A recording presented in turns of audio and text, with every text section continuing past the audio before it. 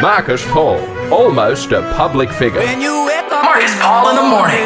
Marcus Paul in the morning. Marcus Paul in the mornings, right across Australia, on the iHeartRadio and TuneIn radio apps. The biggest issues. The biggest guests. Marcus Paul in the morning starts now.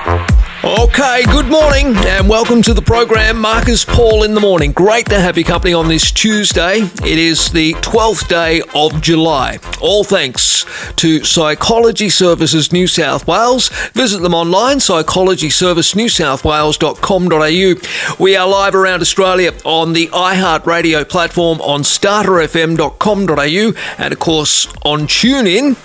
And a PRAWNCAST podcast that'll drop a little later. Now, I want to get straight into things this morning. Of course, I'll go through some of the big news stories of the last 24 hours. But what I want to do right off the bat is speak to the New South Wales opposition, because this story is red hot at the moment. And of course, it involves the former New South Wales Deputy Premier, John Barilaro. Now, the upper house inquiry that's investigating the controversial appointments into this trade gig that Mr. Barilaro finally rejected last week, the $500,000 trade gig, the appointment that, has been so mired in controversy. Well, yesterday, the inquiry heard from a woman called Jenny West. Now, she was originally offered the US trade job only for it to be rescinded and given to Mr. Barilaro. While a host of documents relating to the appointment process behind the senior trade position were released last week under a parliamentary order, the government is now attempting to keep others private, arguing they would prejudice international relations in Australia. There we go. So the government right now is refusing to make public several documents relating to the process surrounding Mr. Barilaro's plum appointment to this US trade posting. All right, well, let's talk about it with the New South Wales Opposition Treasury spokesman, Daniel Mookie. Welcome to the program, Daniel. Thank you. Good morning, Marcus. Thanks for having me on. It's my pleasure. First time I've spoken to you on the new program, and gee, a lot has happened, I think, since you and I last had a conversation, and we seem to be circling back to the former Deputy Premier of New South Wales yet again in John Barilaro. Just astonishing evidence is now starting to appear at this upper house inquiry into this trade role in the United States. What can you tell me, Daniel? Well, I got to say, we heard some extraordinary evidence yesterday from the woman who was originally offered the job of being New South Wales's Trade Commissioner to New York, but then had that offer withdrawn and from her, and then was then told at the same time that she was then going to be slated for redundancy. And what's so extraordinary about this is that Miss West, the public servant here, tells us that when she's informed that she's not going to be getting the role, she's told that the job is going to be a present for someone else. And this was back in October last year. And lo and behold, in middle of June, we find out that the person who actually is in fact gifted the role is John Barilaro. And it's just extraordinary to hear such an allegation. And I think anyone who was watching the proceedings yesterday would be entitled to ask whether or not there is something rotten in the state of New South Wales. Well, everybody from Chris Minns down is starting to question exactly how this came about, Daniel. And, of course, now we have the upper house inquiry. My understanding is the Premier's own department doing an investigation into this as well. Is that still happening, or...? The Premier ordered a review into the process, which is still ongoing. Okay. But I would just sort of say to the Premier that I don't think his review has the ability to force people to give evidence under oath. I don't think it gives the ability of that reviewer to compel people to turn up with documents.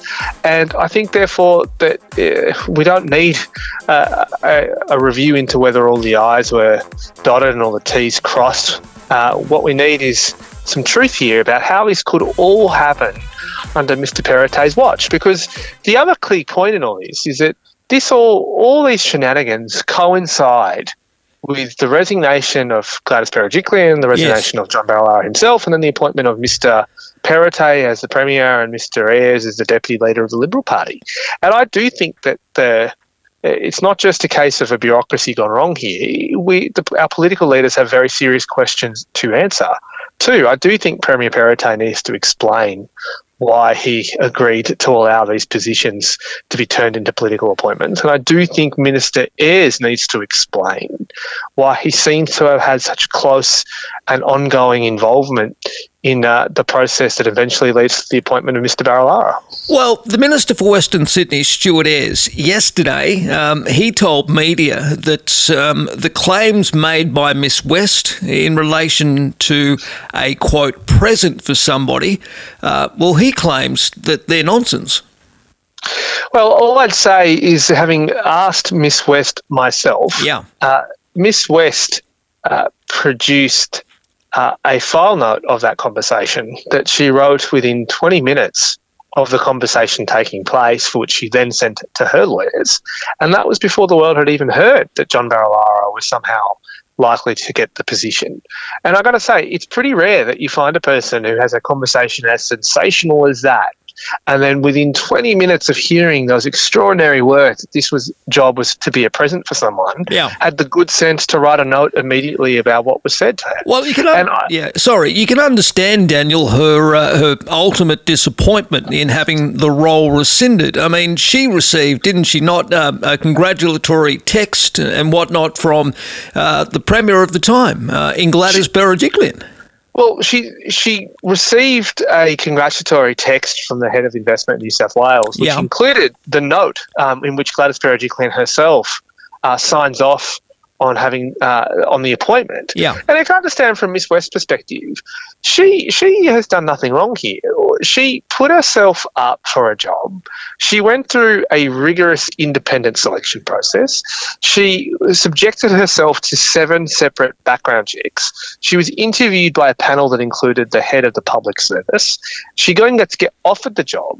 And then within the span of being 1 month of being offered the job, has the job taken from her, and then equally is told that her current job is no longer a sure bet either, and then she's made redundant in a matter of months. And I think any human being in that process would be entitled to feel like they've been hard done by. But I also think that so many of your listeners would have put themselves through a process in which it turns out it may or may not have been rigged.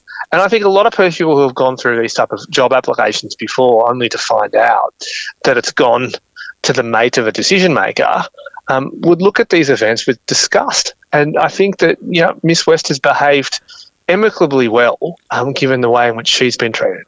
Was she sidelined from the government after her job was made redundant? Because my understanding is that she tried to obviously make further inquiries as to why all of a sudden not only was she made redundant from her current job, but she'd obviously had the other offer rescinded. My understanding is that nobody from the public service and those that make the appointments bothered to return her calls or speak to her. In fact, she was essentially sidelined. Well, she certainly raised a complaint with the Secretary of the Department of Premier and Cabinet. And she wrote quite a detailed email, which she produced to the Upper House yesterday. And what she also said was that she never heard back from the Secretary of the Department, and she never heard back from anybody else about the concerns that she had raised. And instead, she was given a redundancy notice.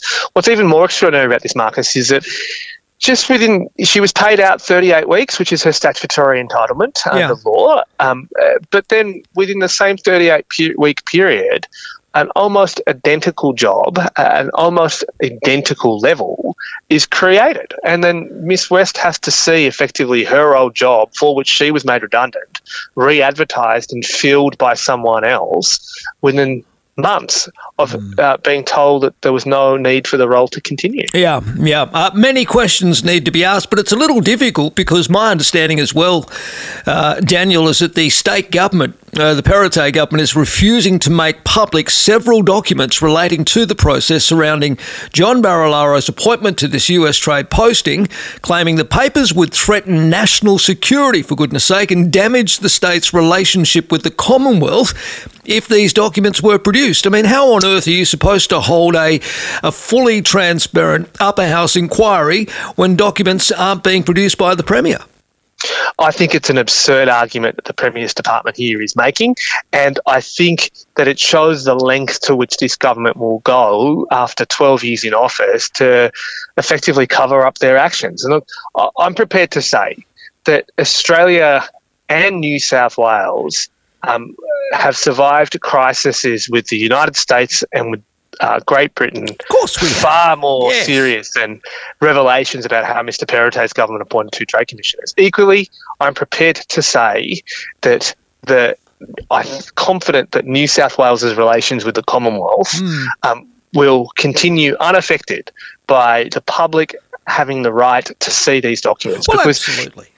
Yeah, I mean, the upper house is doing important work here, but to be very clear here, I think the public are looking at all these shenanigans and they want their questions answered. Well, I mean, to claim privilege is one thing, but to effectively say, no, you can't produce them because of national security issues, I don't think, to be perfectly frank, the average New South Wales taxpayer gives a continental about any privilege. They want to know exactly how this occurred and why we are effectively paying out public servants, as in Miss West's case, and then, by all accounts, offering a job that she was initially slated for to a former MP and Deputy Premier. I mean, that's, you're right when you say something's rotten. Yeah, and I've got to say, I mean, I think that the public is going to be looking at this and thinking, well, this is the type of behaviour that it takes place in a 12-year-old government. And my own concern is, look, if they get 4 more years, if this is the type of behaviour that they're engaging in now, imagine what it's going to be like in 4 more years. Well, I guess there's still a little bit of time. What next in this inquiry? What's expected to happen over the coming days? I mean, the government will filibuster and obfuscate as much as they can, but essentially there needs to be an answer here, doesn't there, and a finding from this upper house inquiry, Daniel? It does. And look, the upper house inquiry goes on. There will be a hearing next week. We do, certainly as an opposition, we want to hear now from the people who are involved in effectively implementing Minister Barilaro's instruction to turn these into political appointments. Yeah. We want to hear from some of the public servants who are involved in that process, and we also want to hear from some of the advisors who are in Mr. Barilaro's office as he went about turning these public service appointments into political appointments. Can you call on John Barilaro himself? Can you call? Does the upper house inquiry have the power and the remit to call on the Deputy Premier to give evidence and others? The former Deputy Premier, yes, we do. I beg your pardon, the former Deputy Premier. And what about Stuart Ayres? Well, because Mr. Barilaro is no longer a member of the New South Wales Parliament, he can be called. But we don't have the power to compel a member of the Legislative Assembly to come to an upper house inquiry. We certainly will be making an invitation to Minister Ayres at the appropriate time to tell his version of events, but it's up to him as to whether he wants to come. His name keeps popping up, Daniel. I mean, look, all the evidence we heard last week when the committee met and we heard yesterday morning, was points to the ongoing and close involvement of Minister Ayres or his office in these processes.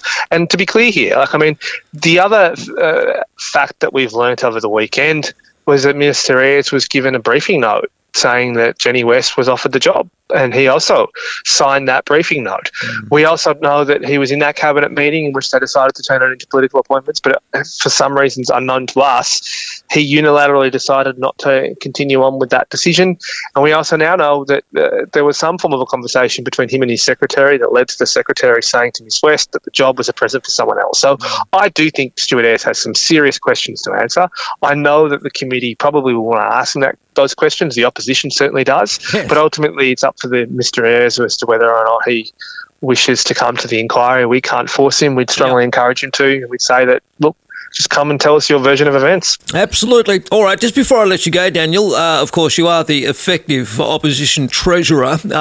No doubt you would have been pleased in the about turn on the $25 million that was proposed to spend on a flagpole and infrastructure to put the Aboriginal flag 24/7 on the Harbour Bridge. Of course, it was announced late on the weekend that the Aboriginal flag will replace the New South Wales flag, so effectively it's just a changing of the flag and no cost, no exorbitant, ridiculous bureaucratic cost to the New South Wales taxpayer. Oh, I think it's a welcome decision. We certainly said that a couple of weeks ago, Labor, that we shouldn't be spending $25 million building the world's most expensive flagpole. We're glad now that the government has seen some common sense here. I think most people, I had my own, many people come up to me on the street, volunteer to do it for a lot less than $25 million. So I definitely think that this is a common sense outcome, but I also think that, by gee, I mean, how did this get through the process? Why is it that the Premier managed to give this a tick and allocated $25 million? I do think that it's a good sign that the government has stopped caring about the value of the public's dollar. Yep. Daniel, it's great to talk to you, mate. I'm glad we've caught up again. We will chat soon, no doubt, and let's keep this New South Wales government to account. That's what it's all about. And, hopefully the Upper House inquiry into how the former Deputy Premier of New South Wales was offered a plum trade role for, at $500,000 taxpayers' money, and it's a great job. And effectively, what we don't want to be seeing is jobs for the boys and favouritism for political mates. And I think hopefully we can get to the bottom of this, and effectively the former Deputy Premier can perhaps move on with his life outside of the public service and as far away from government as possible. Thank you, Marcus, and of course we'll keep doing our job, and I'm always happy to come on and explain what we're up to. Stand by, I'll be right there. All right, welcome back. Marcus Paul in the morning on this Tuesday. It is the 12th day of July, and we're live around Australia here on Starter FM, the iHeart Radio platform, tune in, and on the podcast, all thanks to our friends at Psychology Services New South Wales. You can visit them online, psychologyservicenewsouthwales.com.au. Let's move to some other news now, and I see Mark Latham has put his head up above the parapet. Maybe he's feeling a little unloved or a bit irrelevant. But for some reason, he's become the latest politician to slam Prime Minister Anthony Albanese for his overseas travels, accusing him of neglecting pressing issues here in Australia. The One Nation New South Wales leader branded the Prime Minister Aeroflot Albo. Adding to Mr Albanese's inventory of nicknames that include Airbus Albo and Albo Overseasy. Now, Mr Latham has joined opposition MPs Dan Tehan and Angus Taylor, who've been openly critical of the Prime Minister spending 1/3 of his time overseas. Now, Mr Latham took to Facebook yesterday in a bit of a rant where he said there's been a lot of comment about Anthony Albanese's absence from Australia. And on he went, writing that clearly during the election campaign, when he said very little about foreign policy, he had in mind, if he won, to get overseas as quickly as possible and rub shoulders with the global political elites. Well, we know that Anthony Albanese has travelled to Japan, Indonesia, Spain, France and the Ukraine to meet world leaders since he was voted into power on May the 21st. Now, his Quad security meeting in Japan was justified, as is his latest trip to Fiji to meet the Pacific Island leaders who are being courted by China. That's what Mark Latham wrote yesterday. But he's criticised his visits to Spain, France, NATO, the Ukraine and Indonesia, saying that they were an indulgence, especially the political point-scoring exercise with President Macron to rub it into Scott Morrison over the submarines contract. So Mr Latham's now urging the Prime Minister to remain in Australia and address several issues on home soil. Mark Latham continued to write, Australia faces serious challenges: high inflation, rising interest rates, the housing affordability crisis, problems with energy security, labour shortages and huge budget debt and deficits. Now, the Prime Minister should be at his desk in Canberra, wrote Mr Latham, dealing with these issues instead of circumnavigating the globe for photo opportunities.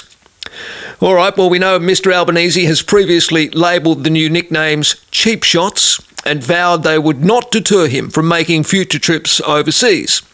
He said last week, I've got a job to do, and my job is to represent Australia. I didn't decide the election would be May the 21st, just a couple of days before the Quad leaders meeting. So there we go. He went on to say, should I have not met President Biden, the Prime Minister of Japan and the Prime Minister of India? Well, of course I should have. Should I have not gone to the NATO summit in Madrid? should I have not repaired the relationship with France and advanced a trade deal between Australia and Europe that will create jobs and economic growth here in Australia? That's what Anthony Albanese had to say in response to all this rubbish. Now, Albo is set to travel, of course, to the Pacific Islands Forum in Suva, Fiji, tomorrow, before returning to Australia on Friday, so he'll be gone for a couple of days. This forum will bring together leaders from 18 member nations, including New Zealand, the Solomon Islands, Papua New Guinea and Tuvalu.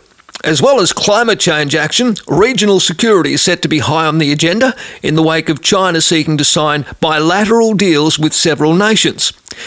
Now, some say it's important countries in the region work closely together on security issues. Well, absolutely it is. Pacific security should come from within the Pacific region. The Pacific family should be looking for its security needs from the Pacific and only go outside to other partners when they cannot be met.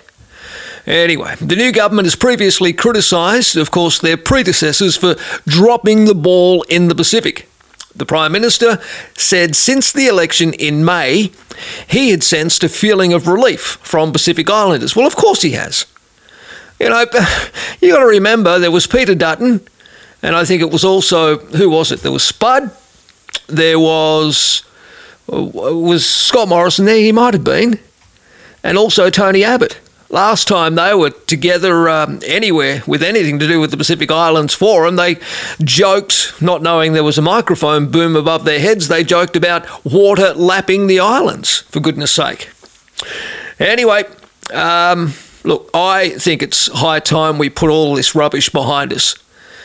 I mean, at the end of the day, the new government needs to cement these relationships that I believe have fallen by the wayside over the last decade or so. You know, since the election, Albo has travelled to Japan, Indonesia, Spain, France and the Ukraine to meet world leaders and advance Australia's standing on the international stage. Pacific Minister Pat Conroy said implications of climate change, such as an increase in refugees fleeing from Pacific nations, would also be discussed at the summit. So it's a really important summit. Mr. Conroy went on to say, this is a real challenge, and it's one where we're working hard to avoid climate change, where we can, through our commitment to international action, One of the aspects of climate change we're going to have to deal with is islands that are disappearing, and how we handle movement around that is a critical question into the future. Well, absolutely. It's far better than joking about it like the last mob. Marcus Paul in the morning.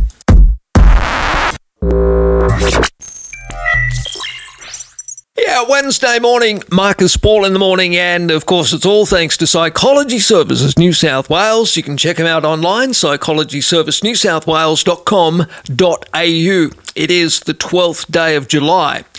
Well, a story yesterday in The Guardian said that more women than men voted against Scott Morrison's government in the federal election, according to polling. Well, come on, I think we knew that, didn't we? Anyway, it's official now with some new figures out. More women than men voted against the Morrison government, and women have continued to drift from the coalition since the election, according to a new poll. Just 30% of women cast their first preference for the coalition at the May election, compared with 37% of men. An exit poll of 1,400-odd voters conducted for the Australian Institute on the evening of May 21st found. A second poll in mid-June found the gender gap had widened to 10 points, with 28% of women saying they would vote for the coalition compared to 38% of male voters. Now, the poll asked about the coalition's handling of key issues with aged care, the treatment of women in politics, and the failure to legislate an integrity commission, rated as the three biggest weaknesses. The coalition's handling of aged care and treatment of women in politics were rated as weaknesses by about two-thirds of voters, 67%, and just 12% rated aged care as a strength, as 9% did for the treatment of women. Doesn't say much for the old government. Women were particularly concerned about aged care, with nearly 70% rating it a weakness for the coalition compared with 65% of men. Now, both genders marked the coalition down for treatment of women, of course.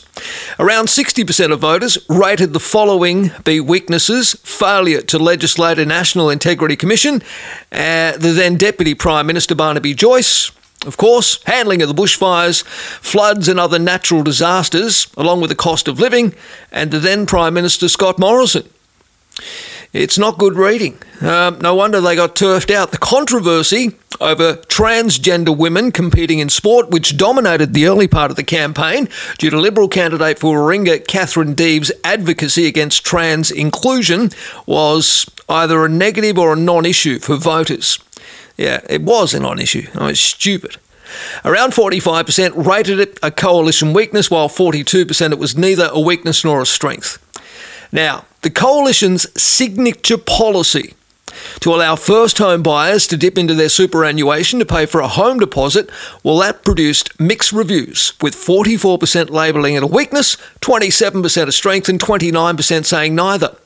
The Liberal leader, Peter Dutton, has recommitted to the policy after the defeat, but Labor's campaign director, Paul Erickson, said they struggled to find a friend for it in their polling on the issue. The coalition got a few more plaudits, though, for its handling of the COVID pandemic, which 30% of respondents thought was positive, but this was still outnumbered by the 48% who said it was a weakness. Now, similarly, the Stage 3 income tax cuts, which had bipartisan support from Labor, was rated as a strength by 29% of voters, compared with 38% who said it was a weakness.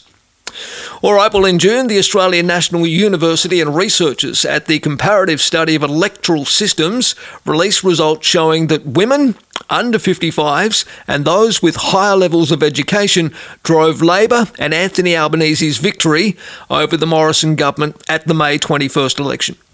Speaking at the National Press Club in June, Erickson rated ignoring women's experiences as one of the 8 most influential factors that drove the coalition defeat. Now, Mr. Erickson said Labor had assembled a broad coalition of voters, including winning full-time workers, TAFE-educated voters, renters and mortgage holders in low-income households earning less than $50,000 a year, and in medium income households earning between $50,000 and $100,000 a year. During the campaign, the ANU poll found that reducing the cost of living and fixing the aged care system were voters' top 2 priorities. Well, no surprises there. Marcus Paul in the morning. Marcus Paul. Yeah, thanks to Psychology Services New South Wales. Visit them online, psychologyservicenewsouthwales.com.au. This is Marcus Paul in the morning on this Wednesday, and one of our good friends on the program is the Animal Justice Party's New South Wales MP Emma Hurst. Well, Em's had a bit of a win in the last 24 hours. There's relief at a jail sentence for the torture of a dog. Now, a mobile petting zoo owner who fatally wounded a dog with a pitchfork and mallet has been sentenced to at least 2 years in jail for the brutal and barbaric attack. Now, yesterday, Magistrate David Degnan ordered that Sydney man Daniel Brighton, aged 33, spend a maximum of 38 months behind bars for his cruel attack on a bull terrier at 3 a.m. back on January the 14th, 2016. So this thing's been going on a while. Now, Brighton stabbed the dog around 6 times with a pitchfork after it entered his property at Minto Heights with another dog and injured his camel Alice. Now, he later hung the injured dog by its leash from a tree and hit it between 6 and 8 times with a mallet. Nasty. It was a particularly brutal and barbaric attack upon not necessarily an innocent animal, but by the time the attacks occurred, there was no need for the offending, and he was acting in retribution or vengeance, the magistrate said in Campbelltown Local Court yesterday. Now, he found Brighton guilty of serious acts of cruelty toward an animal with the intention to cause severe pain and with the intention to kill. At a prior hearing, the court heard from a zoo employee who said the dog was submissive after Brighton captured it. She urged him to contact the police, who could find the animal's owner and hold them responsible for the attack on Alice the camel, of course. Now, after piercing the dog's side with the pitchfork, geez, it's an awful story, isn't it? Brighton went to get medicine to treat his camel. After treating Alice the camel, he moved the dog to find it was still alive, deciding to hang it from the tree and bludgeon it with a mallet. "I'll make sure it's dead," he said, as he swung the mallet like a baseball bat. What an arsehole. Now, Mr. Degnan rejected submissions that Brighton had no other way to kill the animal, saying that if he wished to humanely euthanise it, his lengthy background in animal care and welfare gave him the experience to do so. The magistrate said because of his feelings of anger and retribution, he intentionally wanted to inflict severe pain on the dog. Now, expert veterinary evidence given after the autopsy of the dog found it had most likely died as a result of asphyxiation after being hung from its neck by the leash. Brighton had also shown no remorse or contrition for the attack, the court found. He appeared to show no emotion as he was led out of the court by police officers. Now, speaking after the sentencing, Emma Hurst, MLC for the Animal Justice Party in New South Wales, expressed relief that there was jail time imposed for what she called an absolute act of animal cruelty. "We need to make sure that acts of cruelty that are this extreme are taken very seriously in courts, and we've seen that happen today." Emma went on to say she was mortified that Brighton was still able to acquire multiple new animals even after being charged. She said there are still enormous gaps in our legislation that really require urgent attention. In June 2019, Brighton was jailed for a maximum term of 3 years and 4 months. This was quashed in the Court of Criminal Appeal, which sent the case back for a retrial. He filed a further appeal of Mr. Degnan's guilty verdict in March this year, an appeal which now includes his sentencing. His lawyers will apply to release him from prison while that appeal is on foot. Oh dear. If Brighton's application to walk free from prison and his appeal both fail, he will finally be eligible for parole on July the 10th in 2024. Yeah, well, I think this bloke should probably be cooling his heels for at least another year or two behind bars. Marcus Paul in the morning. All right, welcome back. Marcus Paul in the morning. It's Tuesday and it's great to have your company, the 12th day of July. Now, even though the rains seem to have moved away, thank goodness, and we've got some sunshine over the next few days at least, we still have problems as a result of the recent floods. Now, in the Hawkesbury, we've got a home that slipped into a sinkhole, and there's also problems with a raging surf that's claimed a life. Anyway, the story is raging surf has claimed a life, and a sinkhole in the Hawkesbury is on the cusp of claiming a home. Dear, oh dearie me. Did you see it on the news last night, this gigantic sinkhole? It's become the stuff of nightmares for Richmond Lowlands homeowners after it devoured parts of their house yesterday.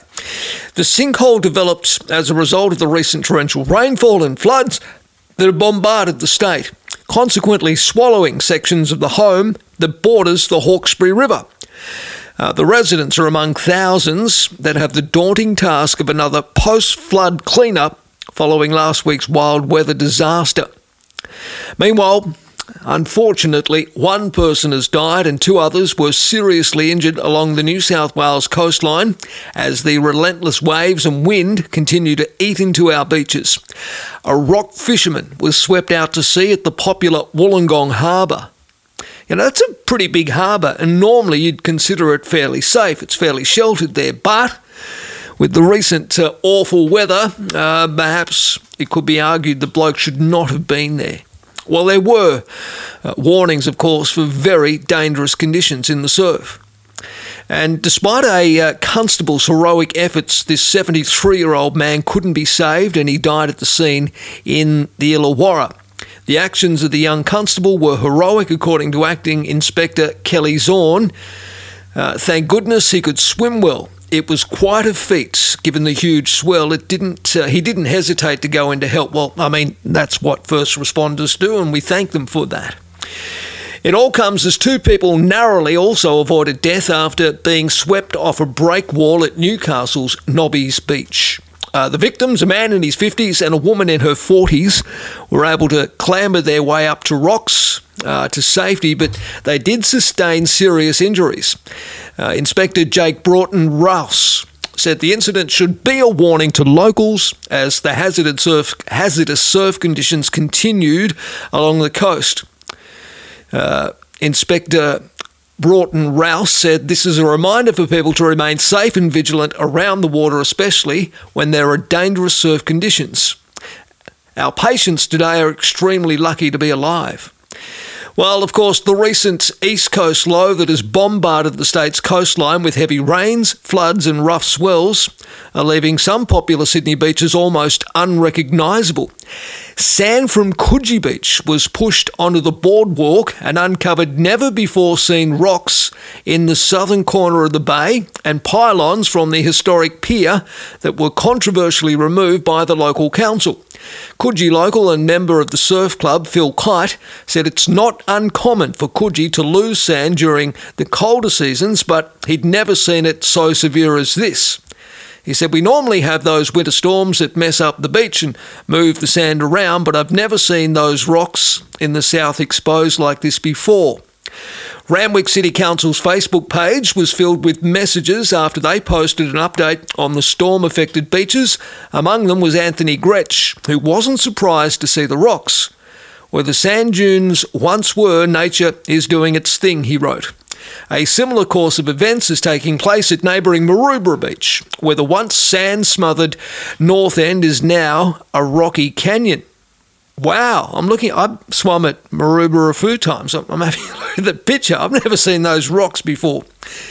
Anyway, this problem extends past Sydney's eastern beaches, with Cronulla experiencing problems of its own. The Sutherland Shire Council will use a crane to remove the North Cronulla Lifeguard Tower, which apparently is on the brink of collapse. This is after the beach was washed away in big swell and tides over the weekend. Now, earlier yesterday, daring surfers ignored weather warnings by tackling the dangerous swell at Sydney's most notorious surf spot, Dead Man's, which is near Manly Beach. Several boards were scattered among the massive swell that has thrashed the east coast over the weekend and is expected to continue at least until Thursday. Look, it's only for experienced boardies only. There's no doubt about that, and I don't want to be reading to you that we've lost another life. An east coast low near New Zealand continues to generate dangerous swells across the coast, with waves up to 4 metres in Sydney recorded over the weekend. Swimmers, surfers and fishers are being urged to stay out of the water with a hazardous surf warning in force for Byron, Coffs, Macquarie, Hunter, Sydney, Illawarra, Batemans and Eden coasts. The warning will remain in place until at least today or this afternoon for Byron, Coffs, Macquarie and the Hunter Coast. So don't say you haven't been warned, all right? As far as the weather's concerned, pleasant conditions and sunshine will set the mood for the rest of Sydney this week, thank goodness. That will aid flood recovery efforts. They'll continue after a week of devastating deluges. Residents in Western Sydney and the Hunter region can finally breathe. There will be a very low chance of showers and mild temperatures in the high teens throughout this week and into the weekend. Still cold though, isn't it? Definitely is still cold. Look, we might have a couple of showers around the coastal fringe a little later in the week, but otherwise it should be okay. Chilly though, 16 to 17 degrees, I should say. Yeah, pretty much like the winter temperatures we expect, but without the deluge we've been getting. Marcus Paul in the morning.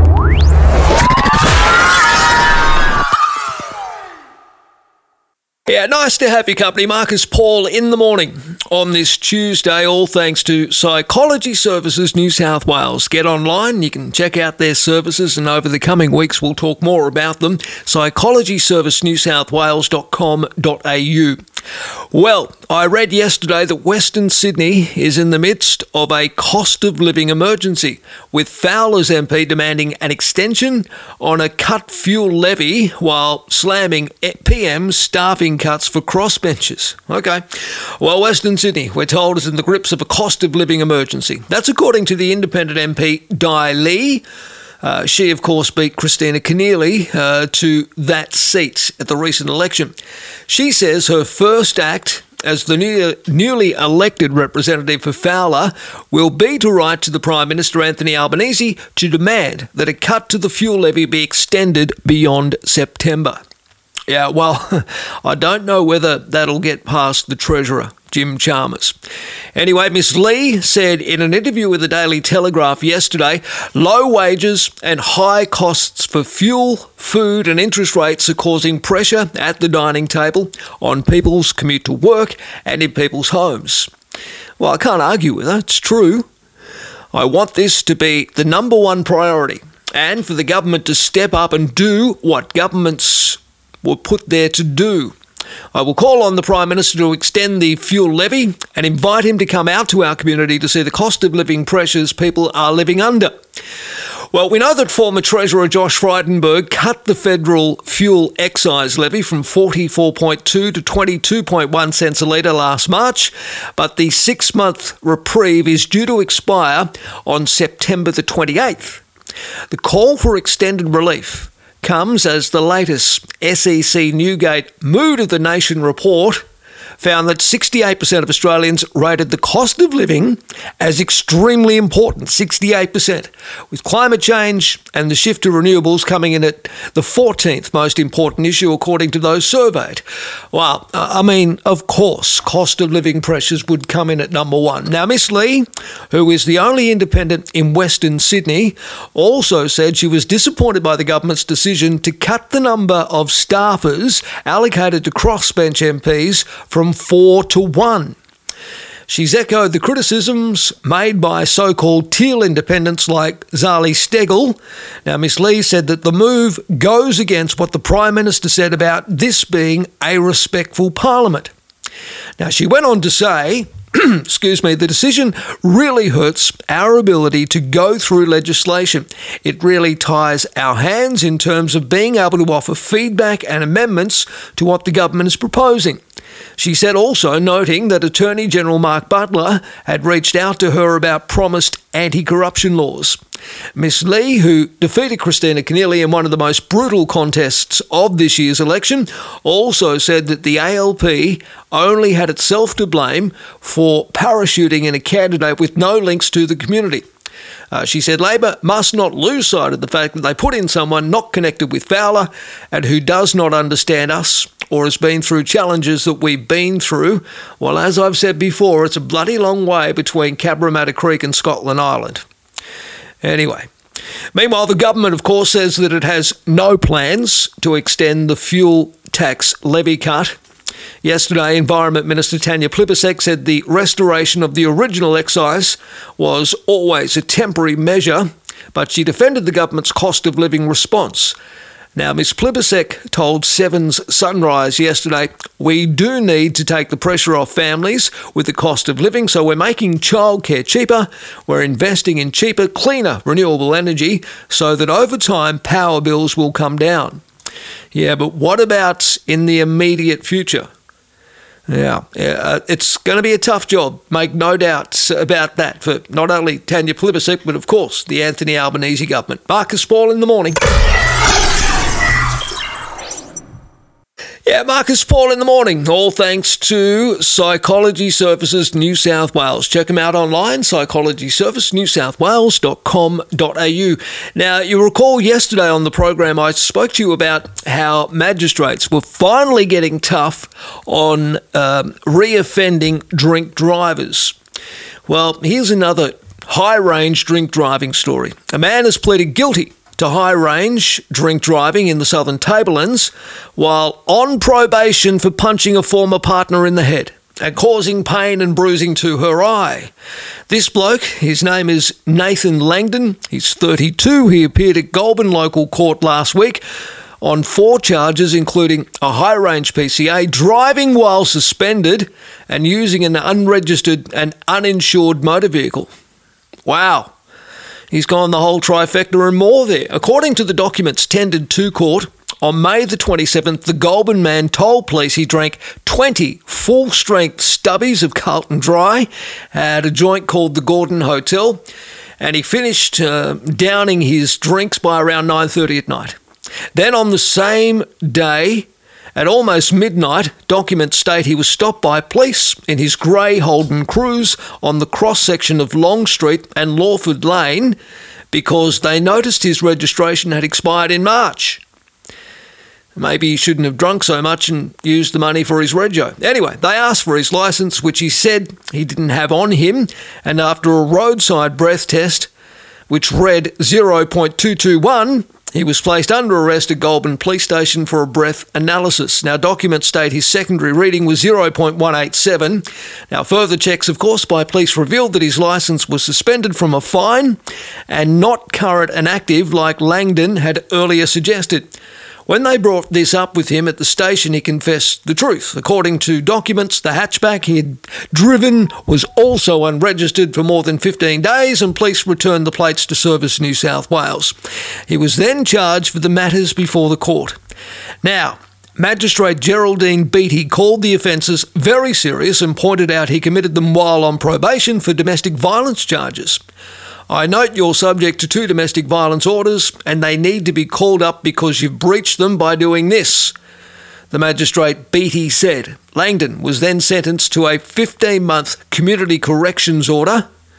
Well, he's lucky he's not spending time in jail. Anyway, he is on probation for all of these matters until February the 8th next year.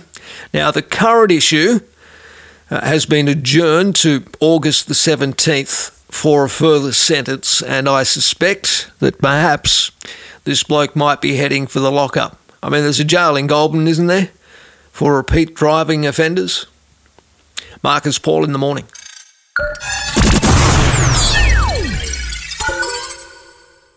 Okay, Marcus Paul in the morning. We're here thanks to Psychology Services New South Wales. Check them out online, Psychology Service, newsouthwales.com.au. You don't need me telling you that every home should have a working smoke alarm. It goes without saying, and unfortunately, there are many joints around, whether they're rented or home-owned, that don't, and I don't quite understand it because tragically, far too many people lose their lives around this time each year from, well, home fires. And sadly, a man and a woman have died in 2 separate unit fires that happened in Sydney in the 24 hours to last night. One in Parramatta, the other in Dulwich Hill. So, the 2 separate fires in Sydney's west and inner west have shocked Sydney. And there's no doubt these 2 fatalities perhaps could have been avoided. They resulted from 2 separate fire incidents less than 7 hours apart in different units located in Sydney's west and inner west on yesterday morning, just before 2:45am in the morning. Yesterday, emergency services rescued 2 men aged 20 and 27 from a single bedroom unit on the 3rd floor of a larger blonde brick complex opposite Westfield Shopping Centre, and it was well alight. I saw the vision of it last night. The 20-year-old was rescued off the unit balcony. We could see somebody filming that person with a mobile phone. He was waving something around hoping to be rescued. Well, he was, thank goodness. He was treated for smoke inhalation before being transported to Westmead Hospital in a stable condition. But a 27-year-old was pulled from the unit unconscious and given CPR on a landing of the stairs before being taken to Westmead Hospital in a critical condition, but unfortunately, he passed away in hospital just after 5 o'clock in the morning. The victim is believed to be an Indian national who was living in Australia, where he was studying and working as an Uber delivery driver. 5 Road New South Wales Ambo crews and a critical care team were in attendance. Parramatta Crime Manager Detective Chief Inspector Thomas Barnes said he did not believe the men were related but were flatmates. He said the man's family and the consulate have been contacted Now, a neighbour who did not wish to be named said the victim and the survivor were quiet but friendly. They were nice. We always say hi to our neighbours. It's really shocking for everybody. Meanwhile, in Sydney's inner west, Fire and Rescue New South Wales crews were called to an apartment on Denison Road in Dulwich Hill at around 9:30 in the morning to extinguish another fire. When they got there, the two fireys managed to put out the small blaze using handheld fire extinguishers, but found, unfortunately, the body of a deceased woman while doing so. Police from the inner west, they established a crime scene and they're investigating the cause of the fire. Inner West PAC officer Nathan Vetter said the incident was not currently being treated as suspicious. Now, fire and rescue crews were called around 9:30 after neighbours in the building noticed smoke. They got there. There were 30 firefighters. I mean, they all battled to save the man and contain the blaze. Now, the cause of the fire is being determined and the possible absence of smoke alarms was being investigated. Yeah, look, I mean, I saw last night that on the news reports that these fires, even though obviously they need to look into the cause of them, the properties did not have working smoke alarms. You've got to have a working smoke alarm. There's no two ways about it. Okay, well, look, later yesterday morning, Fire and Rescue New South Wales crews were actually door knocking on units of other nearby homes to ensure that residents had working smoke alarms.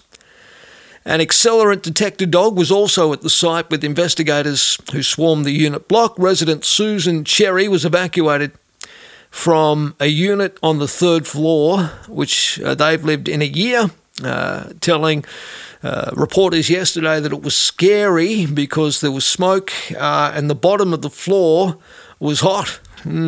Anyway, there'll be a report prepared for the information of the coroner on both of these incidents. Now, of course,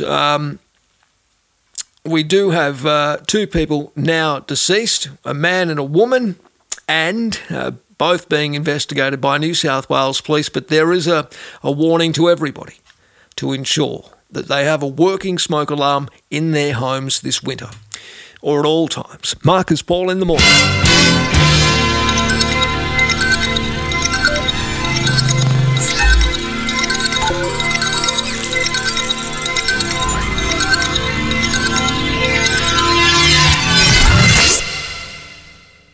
All right, well, that's it for today's program. Thank you for tuning in. Maybe you've done it on starterfm.com.au. Maybe you're on the iHeartRadio app or tune in. Thank you for being a part of the program. We'll be back tomorrow right around Australia to do it all again.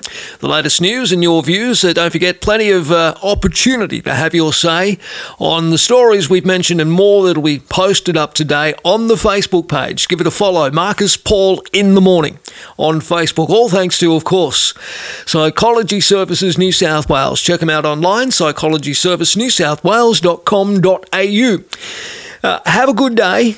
Stay safe. Remember that message from this morning's program, given, unfortunately, that we've seen 2 more fatalities from fires in homes around Sydney in the last 24 hours. Please ensure that your place has a working fire alarm. It'll save your life, or the life of someone you love, whether it be a pet or somebody else. Important, really important. If you missed my chat this morning with Daniel Mookie on that sensational evidence provided at the Upper House inquiry into the job taken by John Barilaro and then given back, and how did he get it, and there's all sorts of shenanigans going on in the New South Wales government. There's a fair bit of hiding, I think, the truth. Anyway, eventually this Upper House inquiry will hopefully get to the bottom of it, but the allegations made yesterday on Macquarie Street were quite shocking. Anyway, Daniel spoke to me about it this morning, and if you missed that interview, it'll be in the podcast, okay, so you can check it out. Maybe you're listening to the podcast already. Anyway, we'll be back tomorrow between 7 and 9 right around Australia. It's great to have your company then. Marcus Paul in the morning. Bye for now. You ain't heard nothing yet. Marcus Paul.